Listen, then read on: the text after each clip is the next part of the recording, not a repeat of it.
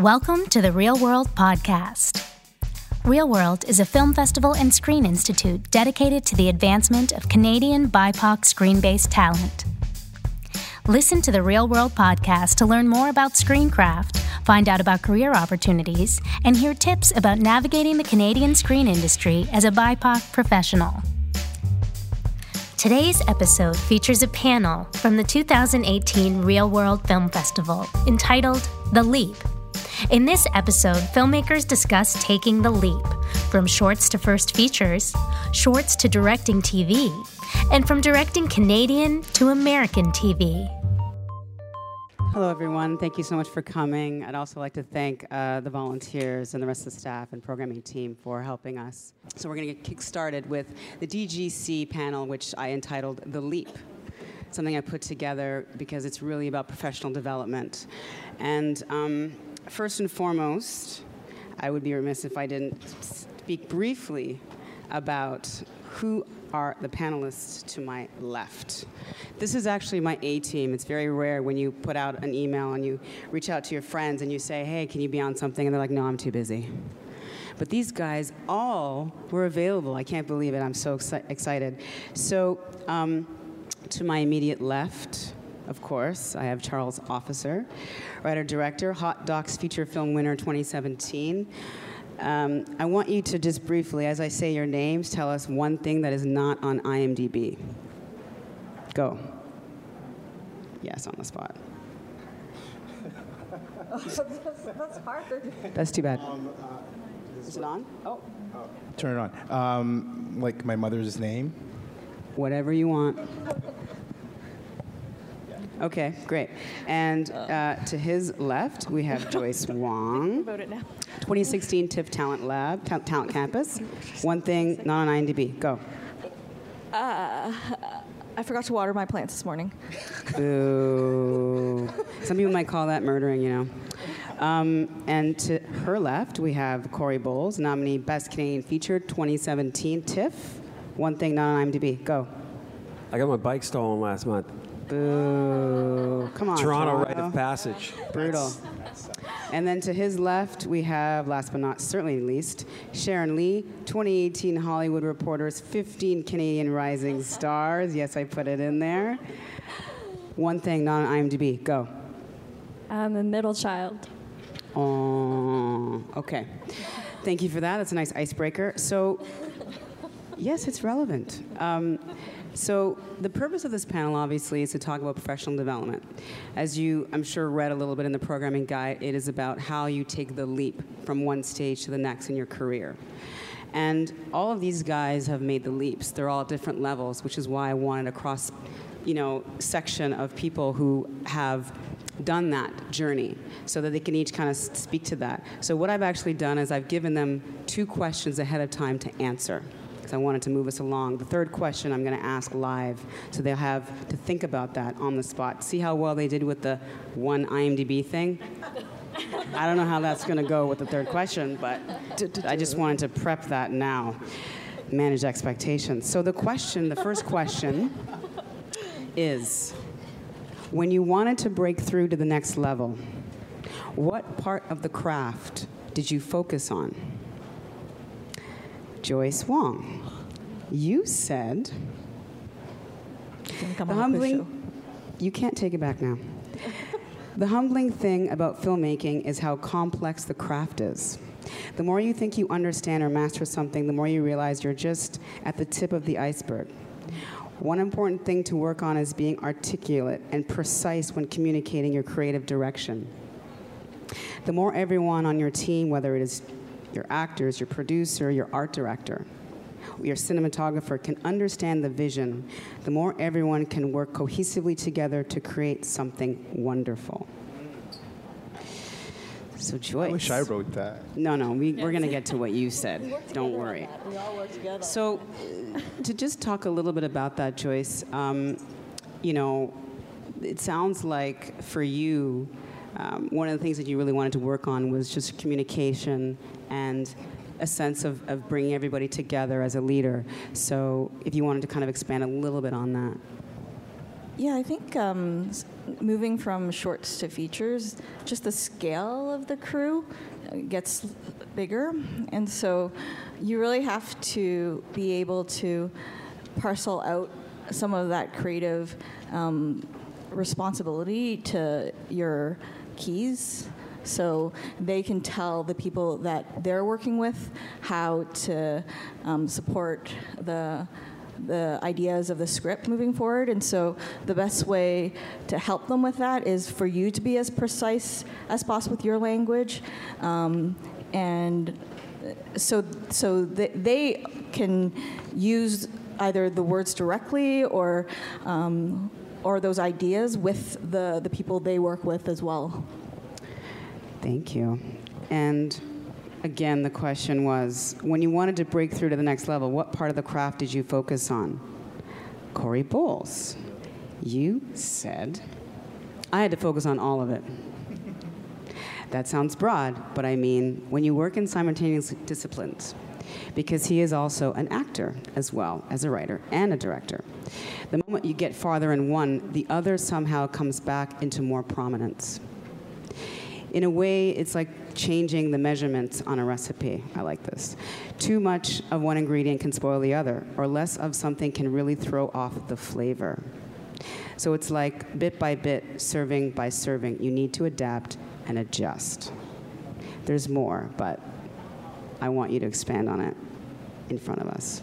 Oh gosh. Come on, you guys. You wrote this down already. I know. I guess it's like, so I work as a multidisciplinary artist, so I think, and I think all things lead back to creating or directing or some type of facilitation. And I think that every time, like anytime I work on something, anytime you do anything, there's a whole world of something you don't know about that just comes flying right back at you. So I think it was important for me to, if I was working as a writer, I needed to up my game as a writer if I was going to work professionally, and then that would have to apply to anything of my own writing in the feature, or if I was directing, I needed to train more. So there's always, like, anytime I'm going to do something, I try to train as much as possible or learn as much as possible all the time, or I feel somewhat inadequate doing something. Or in a weird way, I feel that it's not even, I owe it to everyone I work with to be prepared, better and prepared. Right. Yeah, So preparation is important for you. Yeah. And, we got someone taking photos on the panel. That's amazing.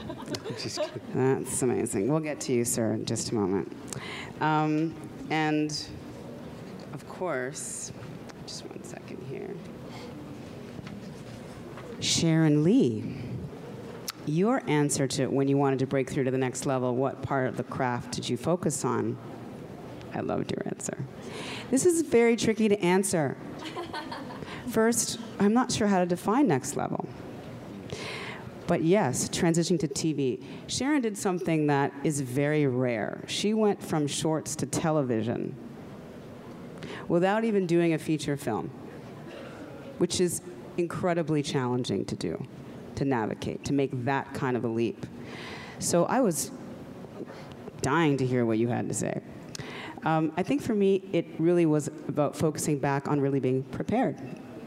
Again, preparation, knowing the script inside out, having a plan, all that allows you to be more flexible and nimble when things don't go according to plan, because there are always unforeseen circumstances on set. Did you want to expand on that? Yeah, I think it is a difficult question to answer, because there's so much that gets thrown at you as a director. There's your craft, there's, knowing what you want, there's communication, there's just, everything. And you kind of have to take it all and be ready. And so as much as you can just be on steady ground for as long as possible is always what I focus on, because there's always going to be things that come out of nowhere and screw with your plan. But, I always think it's like dance. You know, you have to learn your foundations and your core and know your postures, and then you can improv on stage. So it sounds like finding your center and then being adaptable is important for you. Okay. Mr. Photographer on stage. Charles Officer. You're the best. You had one sentence. The gentleman with the most amount of experience, who's now gone from shorts to feature to TV, Canadian TV, and from Canadian TV to US TV. Yes, that deserves a clap, but that's okay.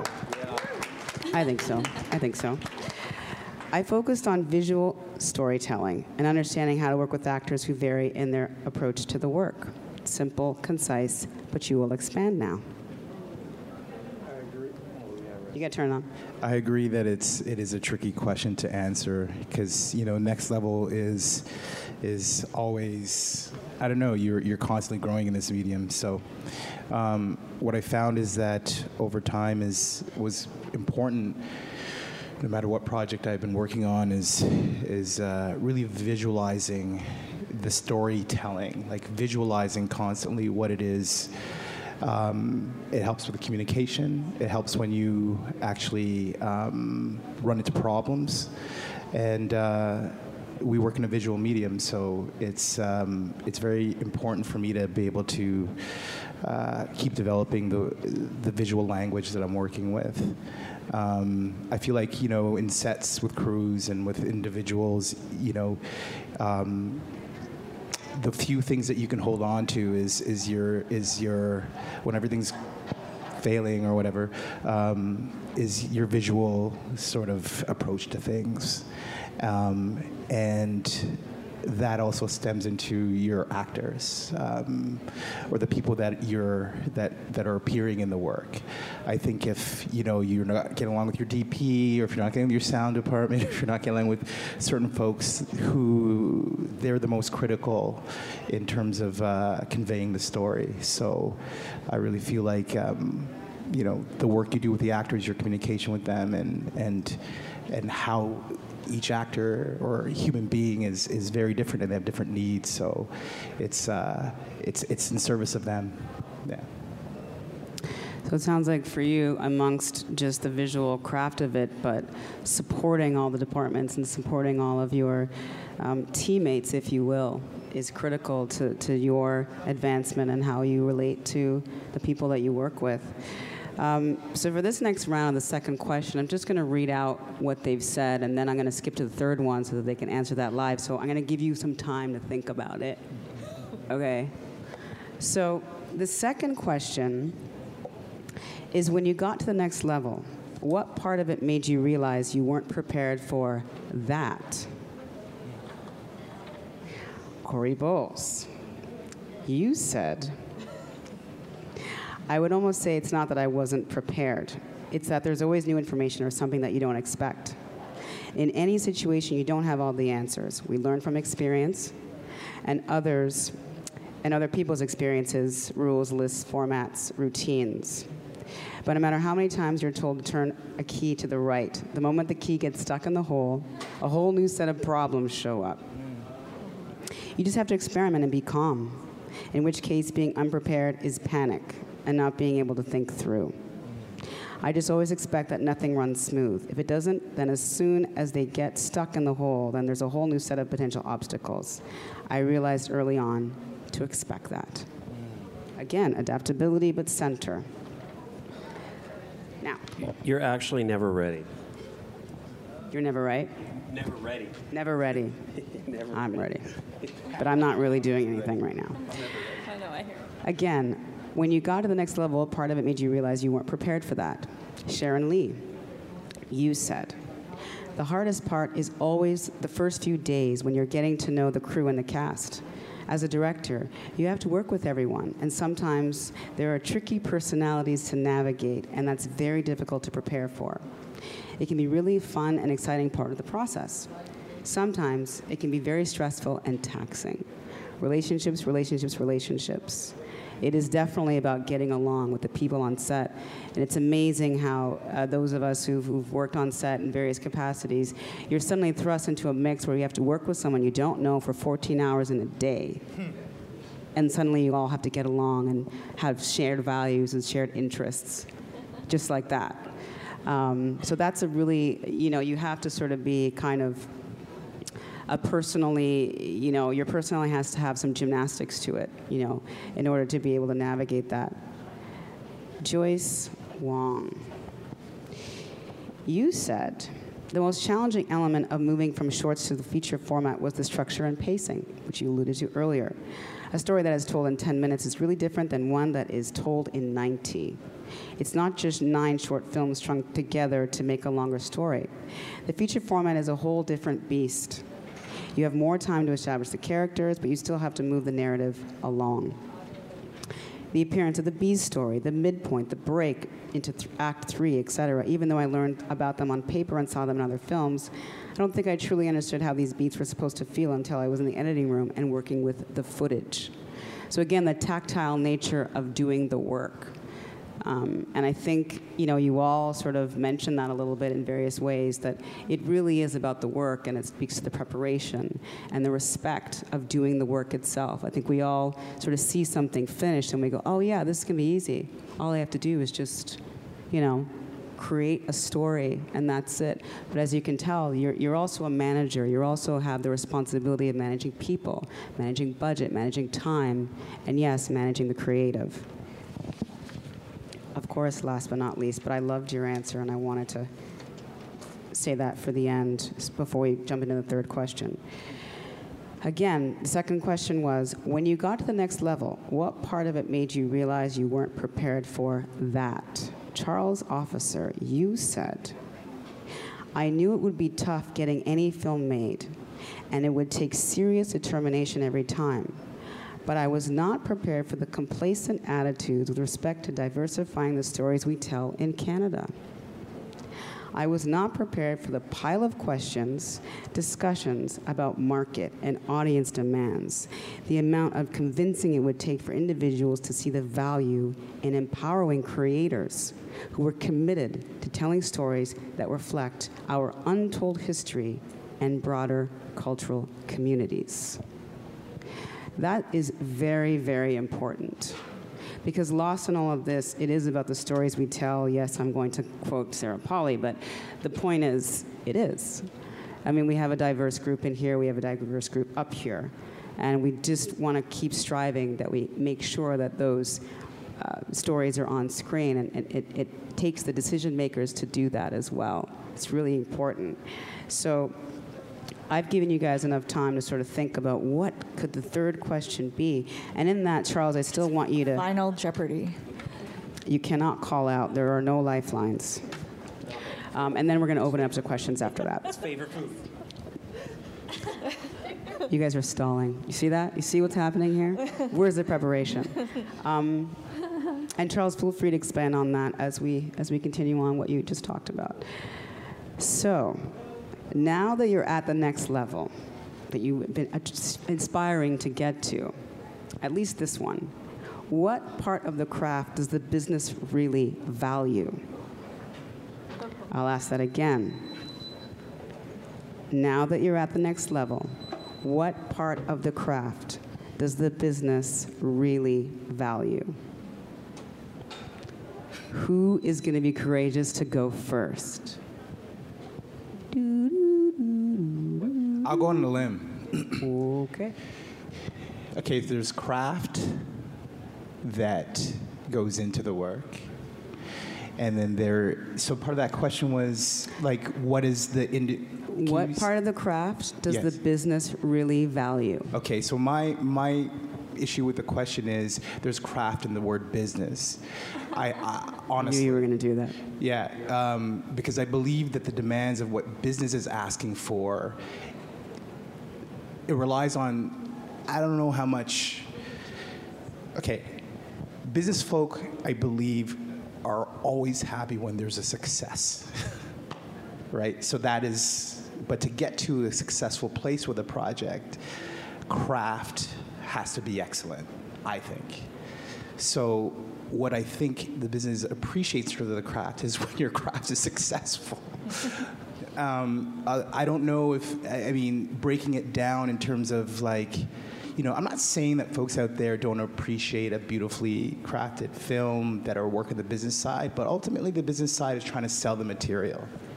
They've invested money in the project. They want to be successful so that they can actually, you know, whether it's, you know, a feature film, to sell it. Like that, they want something that they can sell. Right. So where do you think they place that value of what sort of attracts them to be able to sell that product? What do you think part of the craft? I know you don't want to put them together, but just to kind of say in your conversations as you've gotten to where you are. I think it takes craft to be able to put something together that actually hits certain sort of appealing.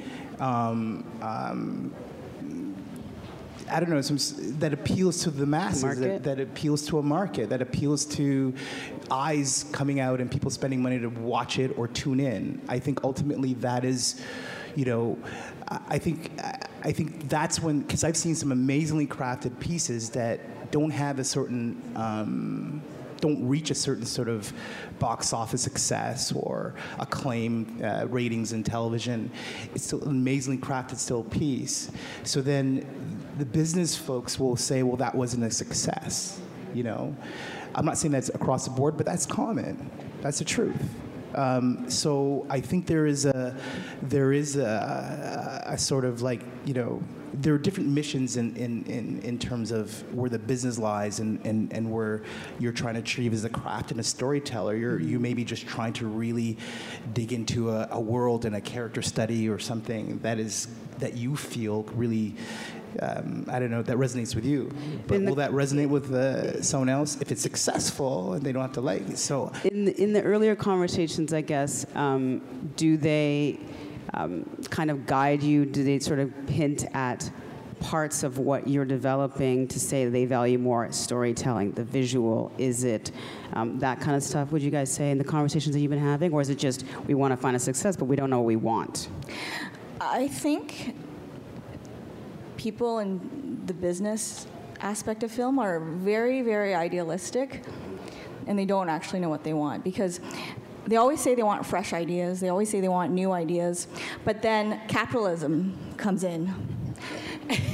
And what business capitalism and how that works in business needs is they need viability, they need and proven market.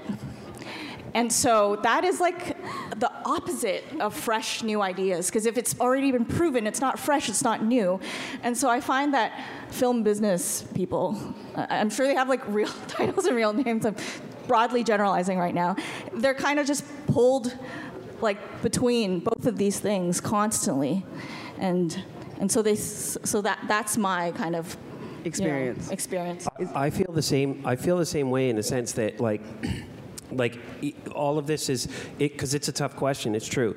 Like when you say when she says they don't know what they want, you're constantly asked or told by people when you're into a level, like you hit a certain level and suddenly you're being interviewed at Universal, you're being interviewed at Paramount, you're being interviewed with all these producers, and then you're being told like, you have to know what everyone wants. And it's kind of like going, well, what everyone wants now is going to be not what they want by the time something else. And then you're going to want me to be doing it. So it's exactly the same thing.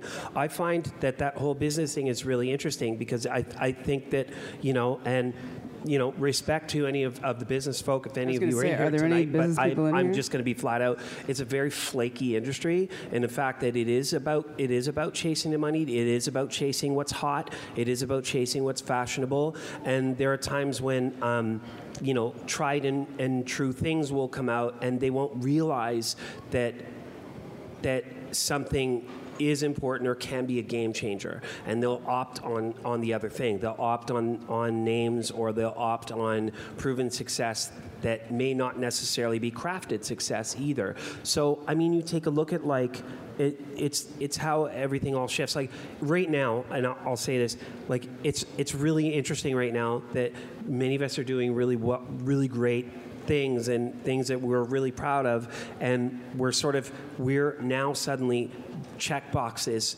for companies. Like we are absolute check boxes. Like all of a sudden, but we're at a point now where we're also competing.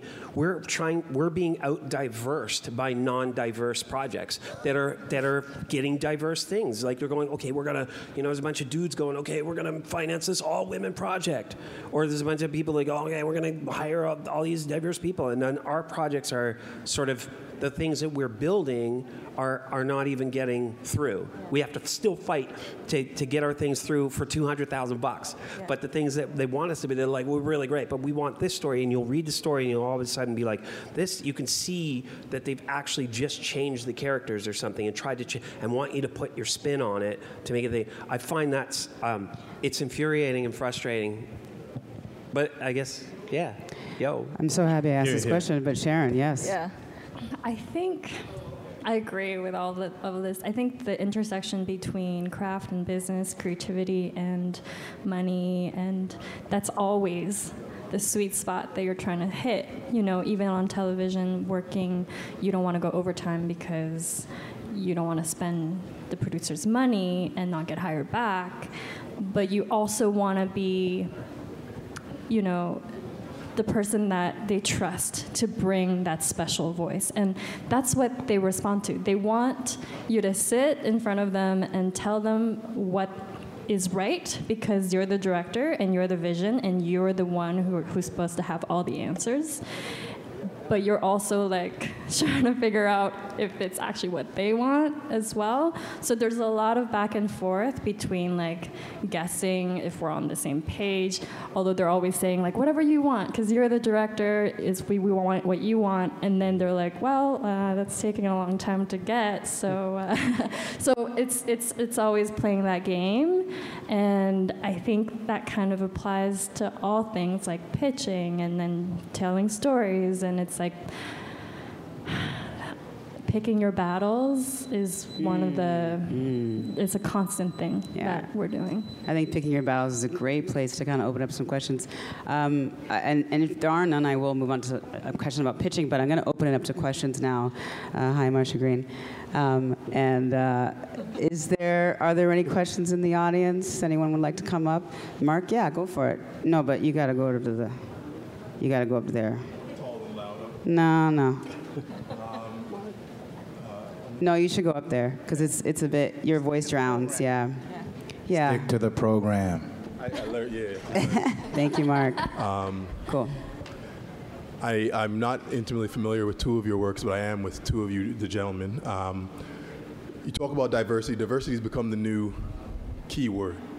And you were just speaking about trying to, people are checking check boxes, Corey. We were talking about how do you all as creators, particularly in the writing side and then into the directing side,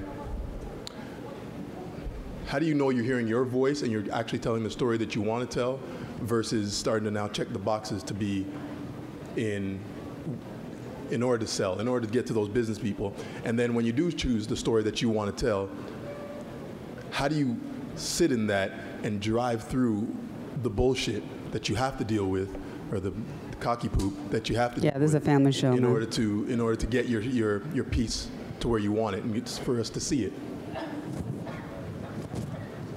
I think it's a constant rechecking in with yourself, and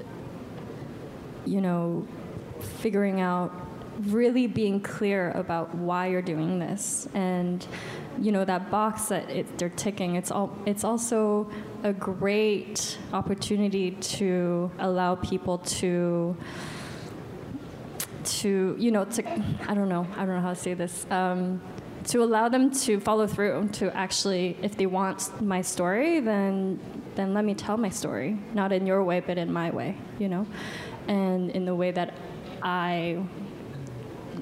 you may not think is what I'm gonna do, and then owning up to that and always coming back to that and being like, well, this is my voice, this is my perspective, and that's it. That's good. I think it's true. I think whether it's you're being hired as a director for something like a show or because there's the jobs we have to do as well, right?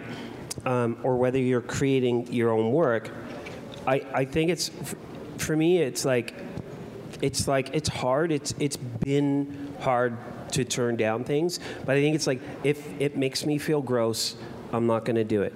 If there's a choice that if my heart tells me that, like, if my heart warns me not to do something, then I won't do it. Whether or not it's a story that I'm going to do, and if nobody's going to take it, and it's then, if I always think, if you need to tell your story, or if something means a lot to you, and it's the thing you need to say, you'll get it done, and it'll be hard, and maybe it will come easy, but you can get it done. But I find there was a film I had read a film that had come my way, and I was really excited about it. And it was like sort of a story that was like, oh my gosh, like I can't believe this hasn't been told yet. And it was about might have been a basketball story about a famous basketball team. And I was so excited. But then something was weird about it, and then I put it through a check and saw there was 2 female characters, and none of the basketball team really spoke. They had a total of 22 speaking lines. The rest of it was about the coach. And I realized it was masked as something, and it's going to be a big movie. It's going to do well. But but it made me feel sick. And it was something that, until now I've forgotten about it. And I think that when you move on, you're okay. So I think it's just, you listen to your gut, and sometimes it'll suck because Kraft Dinner will be a staple for a long time through that. But yeah, and at the end of it, it's, I don't know if that makes any sense. Do you guys have other, Joyce, Charles, before we go on to another question, or do you have something to add? Yeah, I don't feel like this resurgence, or this the way that we are conversing about diversity and parity and all that stuff. Like, for some individuals, it's not new. It's not like I'm writing something big now because suddenly there's conversation about it. Creators come from, especially in this country that we talk about, that is the most multiculturally diverse, well, especially like Toronto. We come from a certain place, and we write about things and describe things and want to share stories that we know. I think it's one of the first things you're told, like when you're starting to write what you know, which is why we have seen a certain kind of work over and over again over the years, because those folks are writing what they know. And not to blame that, but they're not, again, it's like no one, like there aren't many folks, I mean, now there is, it's like we've got to write in a black woman here to play one of these, investigators, or we got to do this sort of thing now, or we're going to do, but for people who've been in it and working on it, those sort of things aren't check boxes. It's actually a necessity to tell these stories, And again, it's you can actually choose to take on certain projects that you think are going to move your career or something to a certain place. It takes so much energy, and no matter if you're working on a 5-minute short or a 90-minute feature or an episode of television, it demands a lot. It demands a similar sense of rigor from you. So if you're going to assume or think that this project's going to everyone's been ignoring the stuff that I really want to do, and then I get offered all this other stuff that really is kind of where do I fit? But folks are saying, well, that's a good choice for you because it'll move you to this place. Things don't really quite move like that. So you can find yourself in a rat trap by thinking that this thing's going to take you somewhere. You've just exhausted 3 to 4 years of your life. The film is crap, or the thing is crap, and then you're depressed and you're never going to work again. Or you can choose to hold those things that are really, really stick to the walls of your gut and fight for them. I think from a place where I had something to really lose in trying to get something off the ground? Yeah, right? And so then, and in these sort of places that we finally managed to find ourselves in, working in television or something, or the scripts that I just received 2 scripts from a show I'm about to do, and I'm my sensibility is the first thing I'm looking for is okay, where's the culture in this damn thing? So I'm looking at them, I'm reading these are the characters that they've written. Okay, all right. Am I going to start suggesting that we change some of the characters? Are we going to suggest where they come from? Am I thinking about who I can possibly cast that I know from the diaspora of cultural amazing talent that we have in this country that are not, so there's a way to inject kind of, your sensibility, your missions in a certain way, but then definitely, yeah, folks want you to be amazing and deliver the best thing ever, but they want you to do it within their framework that they set. So you do have to find the places, as you guys have said, pick your battles, and it sounds to me also that it's really about accountability, being accountable to yourself, knowing what you compromise, and what are the places in which you really want to decide, you know what, I'm going to make my stand here, and I'm going to pick these things, and also about choosing what you want to do, because it's true. I mean, it takes so long to get something off the ground. So we're going to move to another question. I know we had one there. Go ahead. Yes, just before the question, I'm going to ask you, if you have a question, please use the microphone, because we are recording this on a podcast. It picks it up through the microphone, which is connected to the soundboard. Doesn't pick it up if you're shouting out here. So please come to the center, use the microphone. Thank you. Thank you, Andy Marshall, the industry series coordinator. Hi, my name is Lara. I was wondering if you could share some victory stories of diversity, or for maybe a project that you pushed forward, and the skills that you used to get that victory of getting to the next step that you needed in any situation. It's a great question. Did you guys all hear that? Can you repeat the question? Okay, so I was wondering if you could share a victory story of something that got you to the next level of whatever that may be, and the skills that you used to get that victory, whether it's for diversity or for your own kind of project. Yeah. Yeah, not me. She's not asking me. Black cop would be great. Yeah, because that's a diverse story that you pushed. But this will be a weird question, because I always hit Charles with this, or a weird answer. A personal victory for me was when I saw something and said, I think I can do this, I think I want to do this, I see that it can be done a certain way, and it completely moved me. And it was actually when I wrote him a letter, it was actually when I saw Nurse Fighter Boy. And I just finished a short film. We were playing the same festival, and I saw that movie, and I was like nothing I'd ever seen out of Canada since Rude, and I was like, fuck yeah. Oh. We're gonna have to bleep you guys. I'm sorry. But no, Canadian. but that to me was a victory, because that was a boost that came from, there was things happening in my community and we were doing well. But I saw that and I was like, wow, I knew it was done on a small budget. There was terrific acting and it was terrific writing. It was something special and different. And I was like,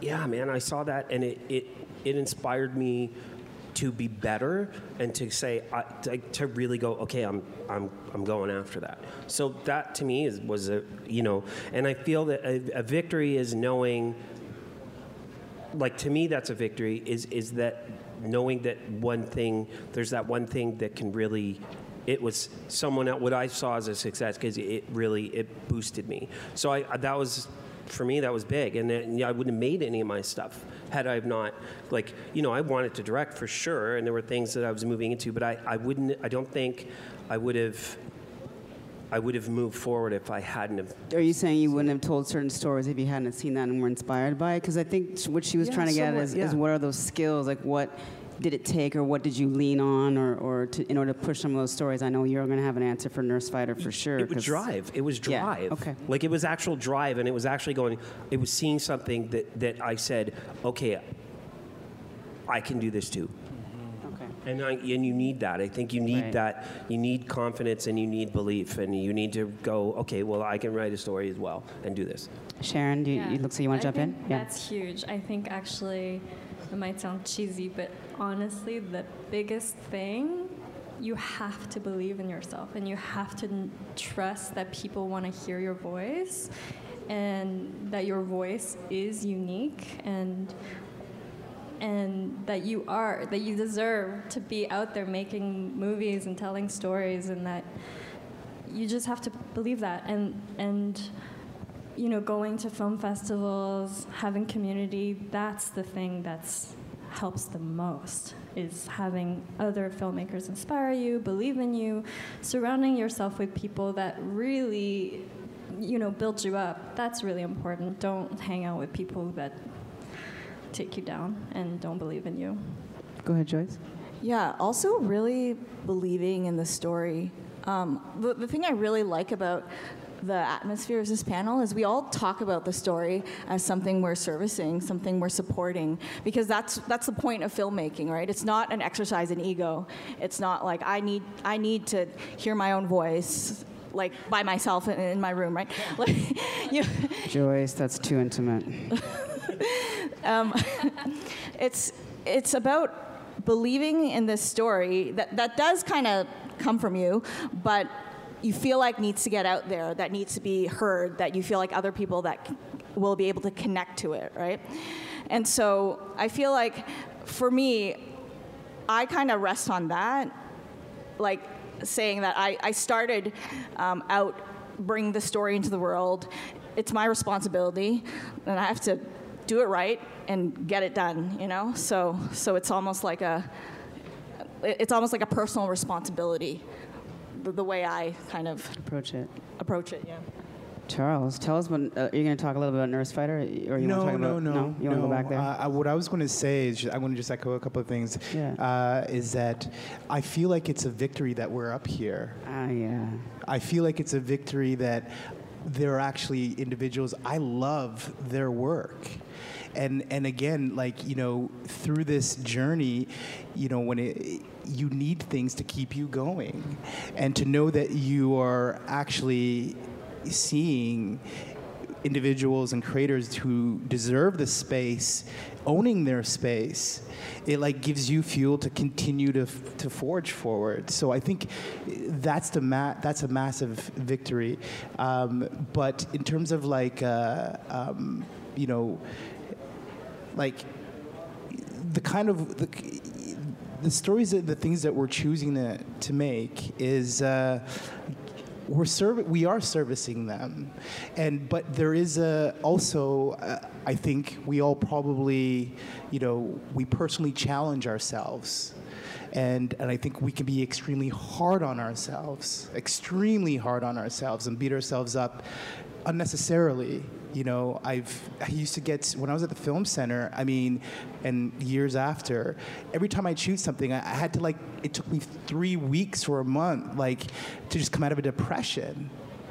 And it was something that I loved to do. But then you go through this process of giving something and trying, and then you watch your rough cut. You're like, whoa, and what the hell did I do? And then you get ahead of it, and then you over experience. You learn, okay, that's just a stage, and the work isn't done yet. And so the victory also in the craft is actually not getting depressed and hard on yourself when you don't need to. That's interesting. Yeah. It's when you can actually see stuff and believe that, okay, you went through this process and you're fighting through. There is something that you spent years or so much time writing and thinking about and trying to move, and then you go into this. It's amazing how self-doubt sinks in at the most worst moments, and then it could really steer you off everything every word that you actually thought about, and then suddenly you're doubting it all. So to be able to hold on to that sort of thing of what your intentions are is a victory. Is there another question? Yeah. Oh wow, there's a couple. So we have time for. You guys are gonna have to keep your answers a little bit brief for now if we're trying to get to all these questions, because I want to. So parameters, man. Listen, we all gotta get. Wow, there's 3 people. Okay, so we're gonna go there first, then there, and there, and there. Or shorter questions that don't require as much intelligent thinking. That's what was recommended to me. Can you believe these guys? Seriously. That was just Charles. Next level, my. Hi, my name's Aris. I don't know if you all started making short films or not, but I guess if you could give us a brief piece of advice about practical steps to go from short film making into either feature films or TV, depending on which like path you went on. And I'll just say quickly, because I've heard like you kind of just do things and get good at your craft until somebody sort of plucks you out, but I wonder if there's actual active steps that you can take, mentorship programs or anything. Yeah, go ahead. Thank you. I think you have to keep making things. You have to stay relevant, like as an artist, as a filmmaker. If you made a short and you're like, I've made 5 shorts, I'm ready for my feature, I'm ready to do TV. Well, if it's been 2 years and no one's hired you to do those things, then make another short. You know, you gotta keep making stuff. And stay in your craft. And then people will know you're serious and you're never gonna stop, and you'll get there. Anybody else? We're going on to the next question. Everyone agrees? All right, next. Go for it. I like this system now. This is rapid fire. Go. Okay, so my question was kind of similar to that. Better be different. Since we have, like we talked about making it to a next level, and I'm sure there are a lot of people that are still in that first level that want to go to the next level, including myself. And also diversity, like all of our experiences, diverse enough, being in this industry, in art in general. You know, some of us have degrees and mentors or whatnot. Some of us just, start making stuff, right, from their room and very self-made. So since all of us are different, I'm sure that all of us are going to have a different experience getting to that next level. It's not probably just the same structure for everyone to get us there. So I wanted to ask a question, actually 5 of you, all of you. If you were to go back, there's years ago, right? And you were able to start again and do it differently, what do you think will be the best for us to make that shortcut, avoid those mistakes or stupid things that we really, let me do this, what do we want to focus on? What I'm hearing, not to cut you off, but we are limited in time. So your question basically is, if we went back in time, what would we do to avoid the mistakes we think we made? To tell you, is that what you're saying? Yeah, but coming from a diverse point, because we're kind of like, we're different, right? So we all have different experiences. So what kind of advice would you give us, knowing that we all have different experiences? Okay, so I'm going to reorient your question. Okay, thank you. I'm going to reorient your question to get the best out of that, if you don't mind. Okay, sorry, everyone. So what I'm going to say is, if you went back and you had to do it again, given that, yes, we all come from different places, so we're not going to address the diversity part, because I think that's inherent, period. Let's just leave that aside, okay? Just answer, because it's going to come from you as a diverse person, that if you had to go back and you made some mistakes or things you thought were mistakes, what would you do differently? One thing, quickly, go.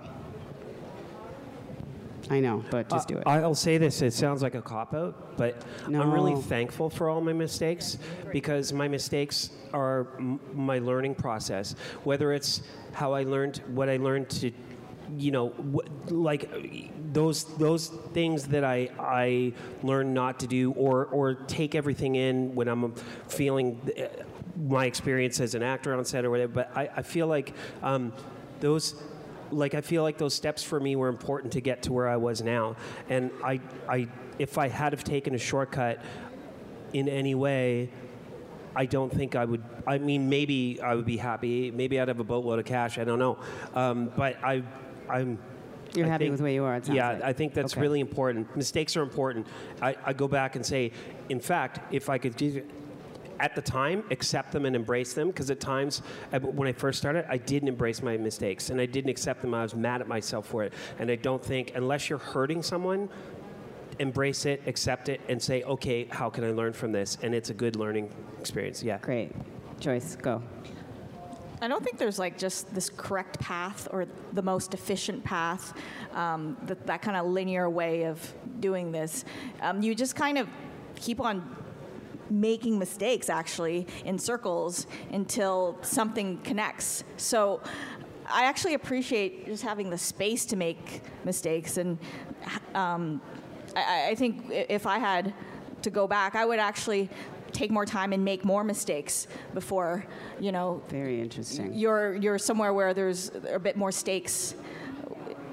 And I think really quickly, I don't think there are shortcuts for people like us. There just aren't. I think you got to go. You got to be in it for I think there are things that might align that may appear that way, or someone higher, or something like that. But you don't know what you know. You only know what you know, and this is the whole thing. It's if you're not going to embrace the journey of it, then and you're looking for a shortcut, then I don't know. Go do some reality TV shit, or something. Or banking. Again, more or something. bleeping. Like seriously, if you want to learn how to tell stories, it takes time. It's like to become a carpenter or to become a great electrician or whatever. You don't, or a doctor. There's not you could do a fast track of being a doctor, but don't cut me off. You're lucky we're I best just lost my friends. train of thought. Well, Now it's it's going to not take my more fault. time. Listen, you said for me brief. to say something very important We're here. lucky we're best friends. You're very lucky. But yeah, you know what? It's like you just got to get on the horse. And your journey, like you said, everyone's so different. We cover different. Your journey is going to be different, and you just gotta stay with it. Lucky, I had the music coming in. I know. See what I'm saying with the music and the Oscar? Come on. Sharon, you want to add, or you're good? I agree. Great. Thank you, Sharon. See that? Conciliatory. Appreciate it. Go for it. Do you want to go upstairs, sir? Just I'm behind, just to make sure we're ready for time. Please be brief. Go for it.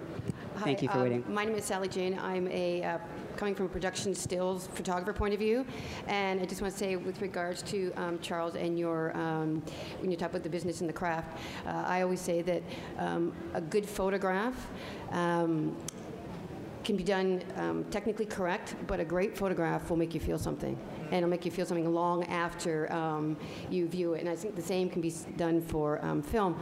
My question is, I'm now going from a bigger leap from a stills photographer to a feature, and I'm also doing it in the UK. My question is, at what point, you always only get one chance to make a first impression, and at what point do you go from networking, corresponding, knocking on the door, and trying to get yourself known from the first time you do something to the 10th time you do something, to having somebody like a mentor or somebody else in your creative team do that? And how do you get the creative team? Right now, I'm everything in one. Go. Community? Are you talking about trying to build a community of people to work with, or? Yeah, but also even, for example, if you want to get music, so you want to get a song. I know that I've written the artist. I was told by somebody you're big talking in the about resources. big in the music industry said, get a lawyer, which I did nothing. So when I'm in the lineup for TIFF, somebody said, well, you need to get a music supervisor. So at what point do you do something yourself, or do you how do you know what when you need help? Yeah. When you need help, like when you're if you've exhausted your own resources to try to make something happen, you got to switch your thought and think about who can actually help you to achieve that thing. I think we all need help to do this stuff. No one does it. I mean, when you start, that's a terrifying thing, is that you're doing everything on your own. But if you have a proposal and you have, say, like a kit together, but to actually get it in front of somebody and in front of their door, if they don't know you from that standpoint. You just have to continue to sorry, not jumping, but I think you have to sort of broaden a network and be persistent. I think persistence is one thing we didn't talk about, but being persistent is critical. Dogged determination is critical. That's why when we talk about picking something that you love, that you have to hold on to, because it takes so long. So I know you might hear that and go, yeah, I know, but really, how you get it in front of someone who doesn't know you, how do you get into that door? You really have to do so by either, if it's a referral, find somebody, but just continue to be persistent, create a relationship, even if it's with the receptionist or the administrator, whoever it is that's within that company, create a relationship to get you in the door. It's better with that person, the company, whoever that you're trying to get to, if you can create a relationship with someone that knows them, that will be your in. So that's what I would say is, and if it's not working for you, move on to the next one. Just move on. That's what I would say. Yeah, go for it. This question makes me nervous because I think it's really important for directors to remember that what your job is. Like, you have to focus on what falls under the umbrella of what a director does, and the creativity, the story, like your shot list. It always scares me when directors say, like, oh my God, prep is so busy. I'm in meetings and meetings and meetings. I haven't done my shot list and I'm shooting tomorrow. It's like, no, your shot list is your priority. Like, you gotta focus on what your job is first, and then you can answer to everyone else. So we have time Find for a producer. one last question. I'm sorry, one last thing. The question you're asking is really broad in a sense that you're depending on your scale and the scope of the project and who you're actually putting it to. And in some cases, it's like, well, someone will say, well, you have to have a music supervisor, you have to have a lawyer. I mean, if you're getting a Justin Timberlake song, get a lawyer. If you're getting an independent song, or can something match? Can you live without that song? Like, you have to adapt as well. So you have to put together something that you can actually do. And in fact, I think one of the best things that we can all remember as artists making projects is, how could we do this if we didn't have any of those resources that people are telling us what to do? And it's about finding the ways that we can get that done on your own, because this is it's a lonely effing business, man. And it's like all those things that people say you need, we don't get. And a lot of times we don't get because we don't have the money, and we're sitting in a queue because we have to get 1.5 million. Suddenly 500 becomes so sometimes it's like, yeah, it's having relationships, like she said, with the artist, or saying, what else? Like, go back to your picture. This song might mean a lot, but is there another piece of music that may make you feel that way? And is it local? Is there someone you know that can make music? Is there, like Charles said, putting a team around you? And I think it's a lot of that stuff too, is just being like, making sure that you can, like, being self-sufficient and being able to adapt and going in with a lot of your own answers as well.